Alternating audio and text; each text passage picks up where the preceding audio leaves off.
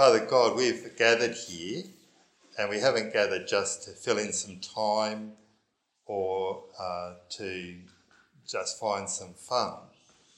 We've gathered because we believe that where your people gather in your name, you come and speak to them. And so, Father, we want to hear you speak to us today. We want a message that we know is from you. So I ask you to help me as I speak and help us as we listen, so that your word may come clearly and truly to us. May my word be shaped by your word written here, and may our hearing be shaped by the truth as it is in Jesus Christ. Amen. Yesterday we had some people over lunch. We were talking about how Christmas figures in our community these days, and how it's becoming more and more distant from the events of the incarnation of God's Son at Bethlehem all those years ago. Some friends had driven to us from the city. We live in Strathalbyn, and between Clarendon and Kangarilla, or Clarendon and Meadows really, all the people along the roads there have decided over the last few years to put up Santas, all kinds of Santas. Santas doing all kinds of weird and wacky things. There's hundreds of Santas on the road from Clarendon to Meadows, and all the back roads as well.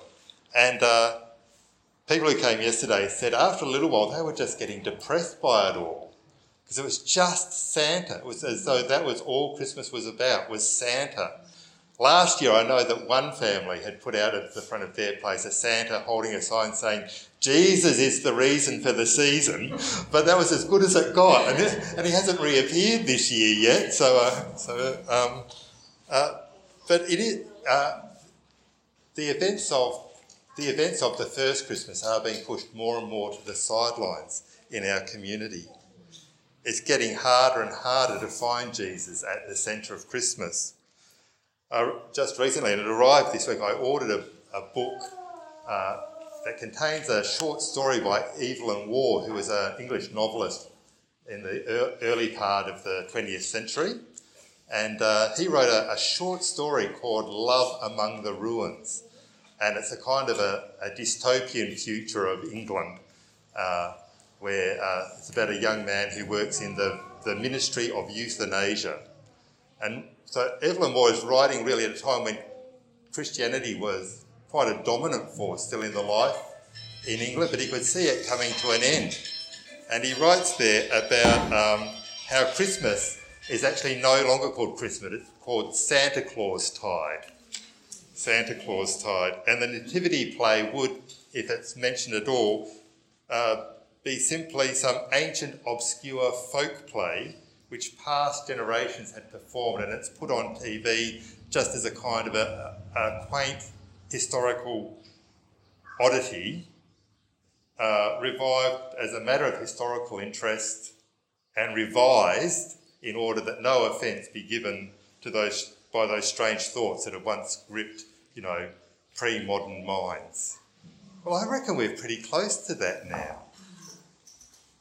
There's a lot of treacly sentimentality that's come into Christmas now too. If you think about the original Christmas, there's actually very little that's sentimental about it. It's pretty rough and raw. People who are being moved about by Roman overlords to count the numbers properly so that they're not really a threat. A child born in the most difficult of circumstances. A family unable really to go home for a couple of years. It's kind of a bit like refugees in their own country, displaced people. Nothing very sentimental about it at all. But what we get today is more like a fairy tale than a real history. A sweet story, lovely for children, that we can get a little misty-eyed over ourselves, rather than a message that threatens the way things are. And the thing with that first Christmas was that it was an event that threatened the way things are. All that's required of us with the way we celebrate Christmas these days is a little bit of goosebumpiness, and a sweet dollop of niceness, And then when it's all done, we can pack away the tree and the baubles and the nativity scene and get on with life again just as it has always been. By making Christmas sentimental, we're really trying to set aside the great claim of Christmas over us, because what happened at Christmas really does have a claim on us. When what God did in sending his son was more than a show for us to have a nice emotional feeling about. When we hear the news of Christmas, the real Christmas, we can't simply go back to life the way it was and always has been. Christmas is an upsetting time in that many things get upset, overturned, cast down. It's a time when God marches into the middle of history to strong arm a radical and irreversible change. Everything changes with Christmas. God will not let things stand as they are. I'm so glad I've got a God like that who looks at this world and says, it cannot go on this way. He will have his world his way, and because that's what God begins to do at Christmas, that really puts us in a crisis. Are we for him or are we against him? And who's going to win in the struggle? I reckon that's what Mary understood when she burst into that extraordinary song that she sang. She'd just been to visit her cousin Elizabeth, who was also expecting a child at an unexpected age. Elizabeth was quite elderly and she was going to have a son called John, who was going to end up being the forerunner for Jesus. And she'd gone to visit this kinswoman of hers, and when she'd arrived, the baby in Elizabeth's womb leapt as the baby in Mary's womb entered the room. And Elizabeth spoke out of that experience, and then Mary in response sang that song we heard, this Magnificat. And what she was saying was that through this birth that was coming to her, God was going to turn the world upside down. Listen to what she says. He has shown strength with his arm.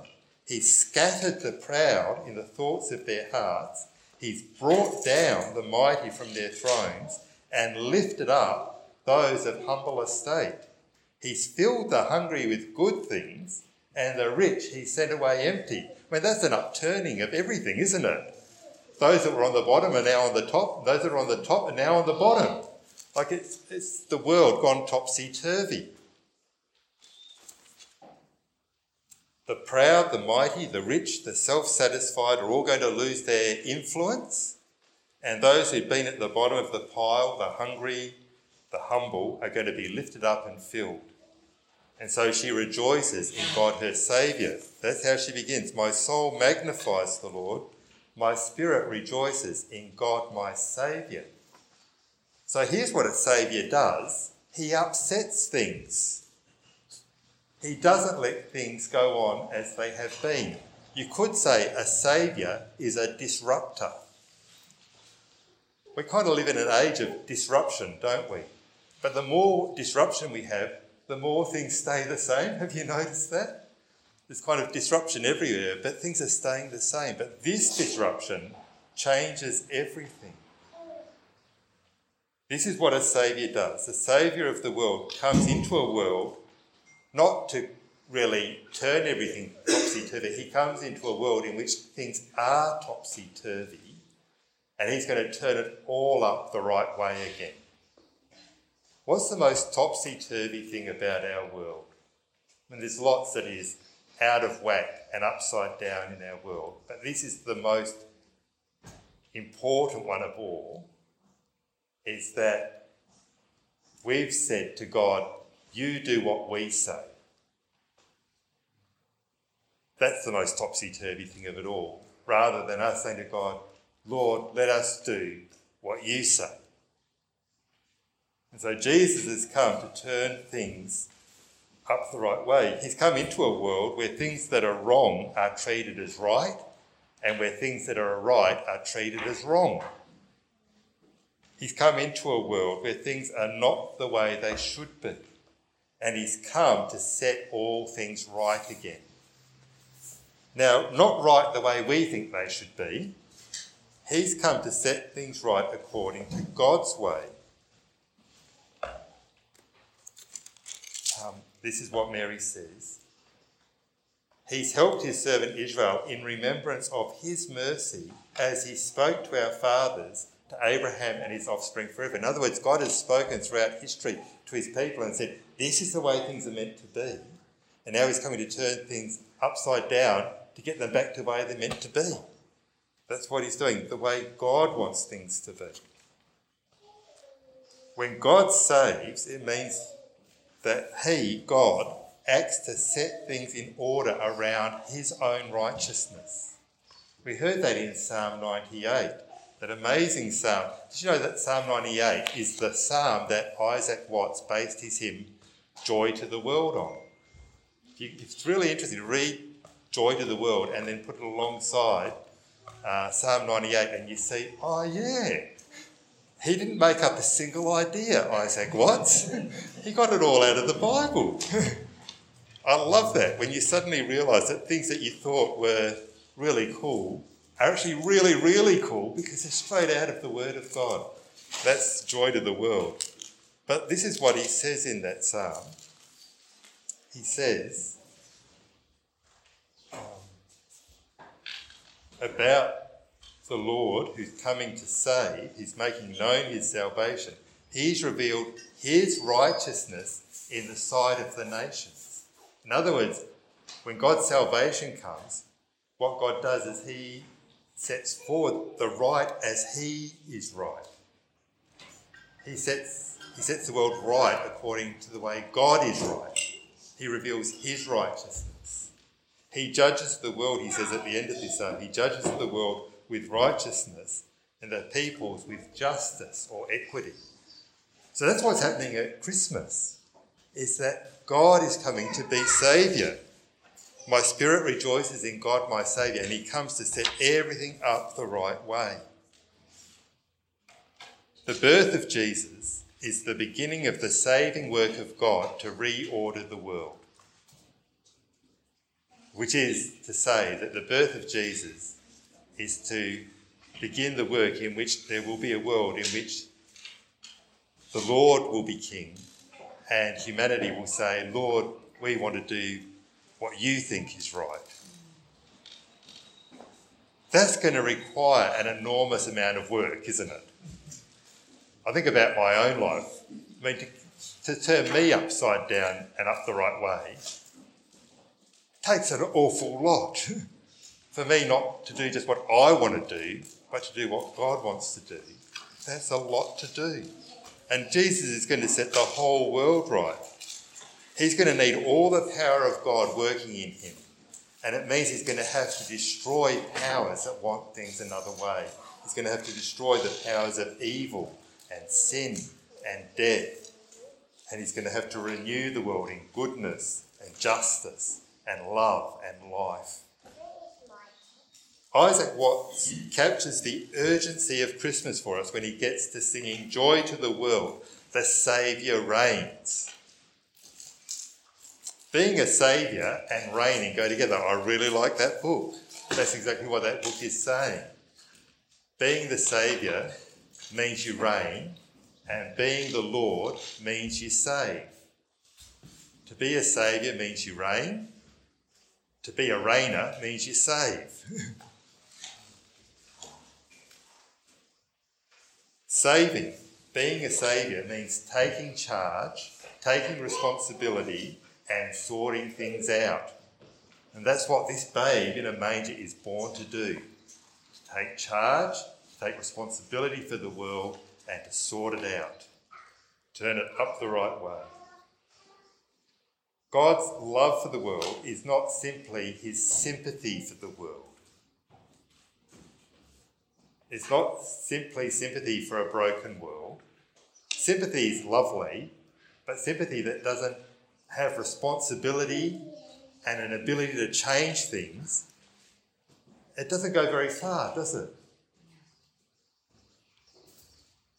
God's love, God's grace, is God acting from the reserves of his own being to rid the world of sin and death and evil and to re-establish it in righteousness. And that's what the coming of the Son of God in human flesh is for. Listen to what the Bible says are the real reasons for the season. I don't think it's quite adequate to say Jesus is the reason for the season. Jesus does something.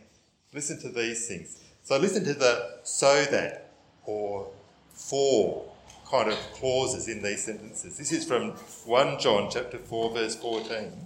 We have seen and testify that the Father has sent his Son in order to be the Saviour of the world. And then in 1 John chapter 3 verse 8 he said the reason the Son of God appeared was to destroy the works of the devil. And in 1 John 4:10, in this is love, not that we loved God, but that he loved us and sent his Son in order to be the atoning sacrifice that takes away sin.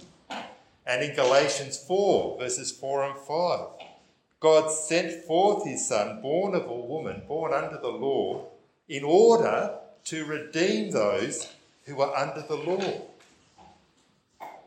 so that we might receive adoption as children.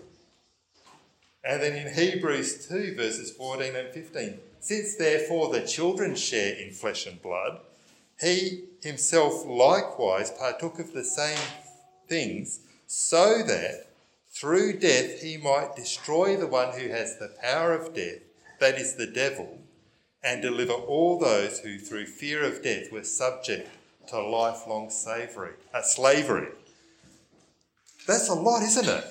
All of those so that's. He's come so that the works of the devil would be destroyed. And not just that, but even the one who has the power of death, the devil himself, would be destroyed, so that he could be the one who takes away the sins of the world, so that he could redeem those who were under the condemnation of the law, so that we could receive adoption as God's children, so that we could be delivered from our lifelong slavery to the fear of death into the liberty of being the children of God.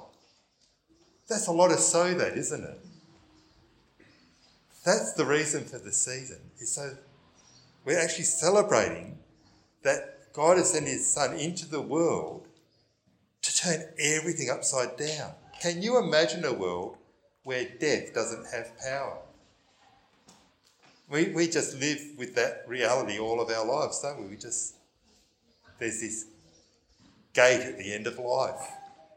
We just accept that. And Jesus has come to abolish death. We just live with the fact that we'll do wrong and others will do us wrong. And Jesus has come to abolish sin. And we live with the fact that dreadful things happen in the world. And it makes us sad, but, oh, well, that's the world we live in. As the movie The Irishman says, it is what it is. And Jesus has come to abolish evil. He's come to turn everything upside down. That's going to require an awful lot of him. In Jesus, the Son of God, sent into the world, God is going to tackle and has tackled, because we're not speaking about something in the future, we're speaking about an event in the past. In Jesus, God has tackled the powers of evil and of guilt and of death and of sin, and liberated the world from slavery to those powers, and renewed us as people who will know God as Father, just as Jesus, the Son of God, knows him as Father. God doesn't wait for us to save the world. You wouldn't think that today. Like, we are the saviours of the world, aren't we? One way or another, whichever side of politics you're on, you're the saviour of the world and the others aren't. But no, if God was waiting for us to save the world, he'd just be leaving it for us to make a worse mess of things. If we're the problem, we can't fix it. And we are the problem. We're among the wreckers. But he acts. He doesn't wait for us to save the world. He acts. He takes responsibility. He comes in with his strong arm. And he sends his son Jesus, and Jesus comes as Saviour. And that's going to mean an enormous amount for Jesus. It's going to mean a life of sacrifice, even to death on a cross. But in the most deep mystery of life, that death of Jesus and his resurrection that followed it is going to be the very thing that destroys the power of evil, sin, guilt and death. He died for the world. He actually goes to the place of the judgment of the world and all its evil, and he bears it in his own body. That body that begins in the womb of Mary and is brought to birth and laid in a manger, and that grows through childhood and into adulthood, and that walks through the streets of Palestine, that body finally bears all of evil in itself and all of judgment in itself, and brings actually the whole of evil and sin and death to an end. It's the deepest mystery of our lives in this world. When he rose again, a judgment was pronounced over the world that the old had passed away and the new had come. Death no longer reigns. Sin no longer reigns. Evil no longer reigns. The Lord reigns. The wrong ways world has been set back on its feet. It's been granted a new future that doesn't end in a grave, but goes on by grace into an endless future of goodness and rightness and light and love. The way into this new world, into this new future, is Jesus. And the way you and I can enter this new world is through faith in him, through faith in the Lord Jesus, the Saviour Lord. Believe in the Lord Jesus Christ, says the Bible, and you will be saved. You'll be set right on your feet. Your life will be turned upside down, the right way up. Today, you could speak with him. I believe he's been speaking through this message.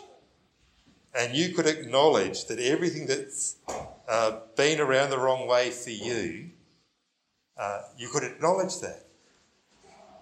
And you could acknowledge to him that, Jesus, you're the Son of God who's come into the world as Saviour.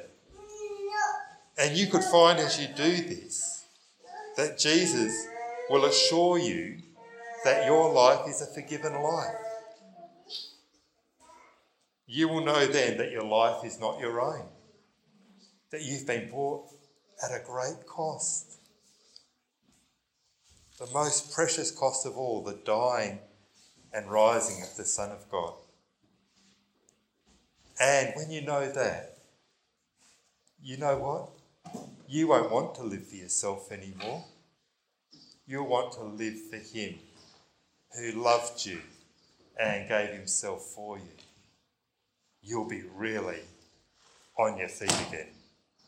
Your life will begin again. Your Saviour will have come to you. Amen.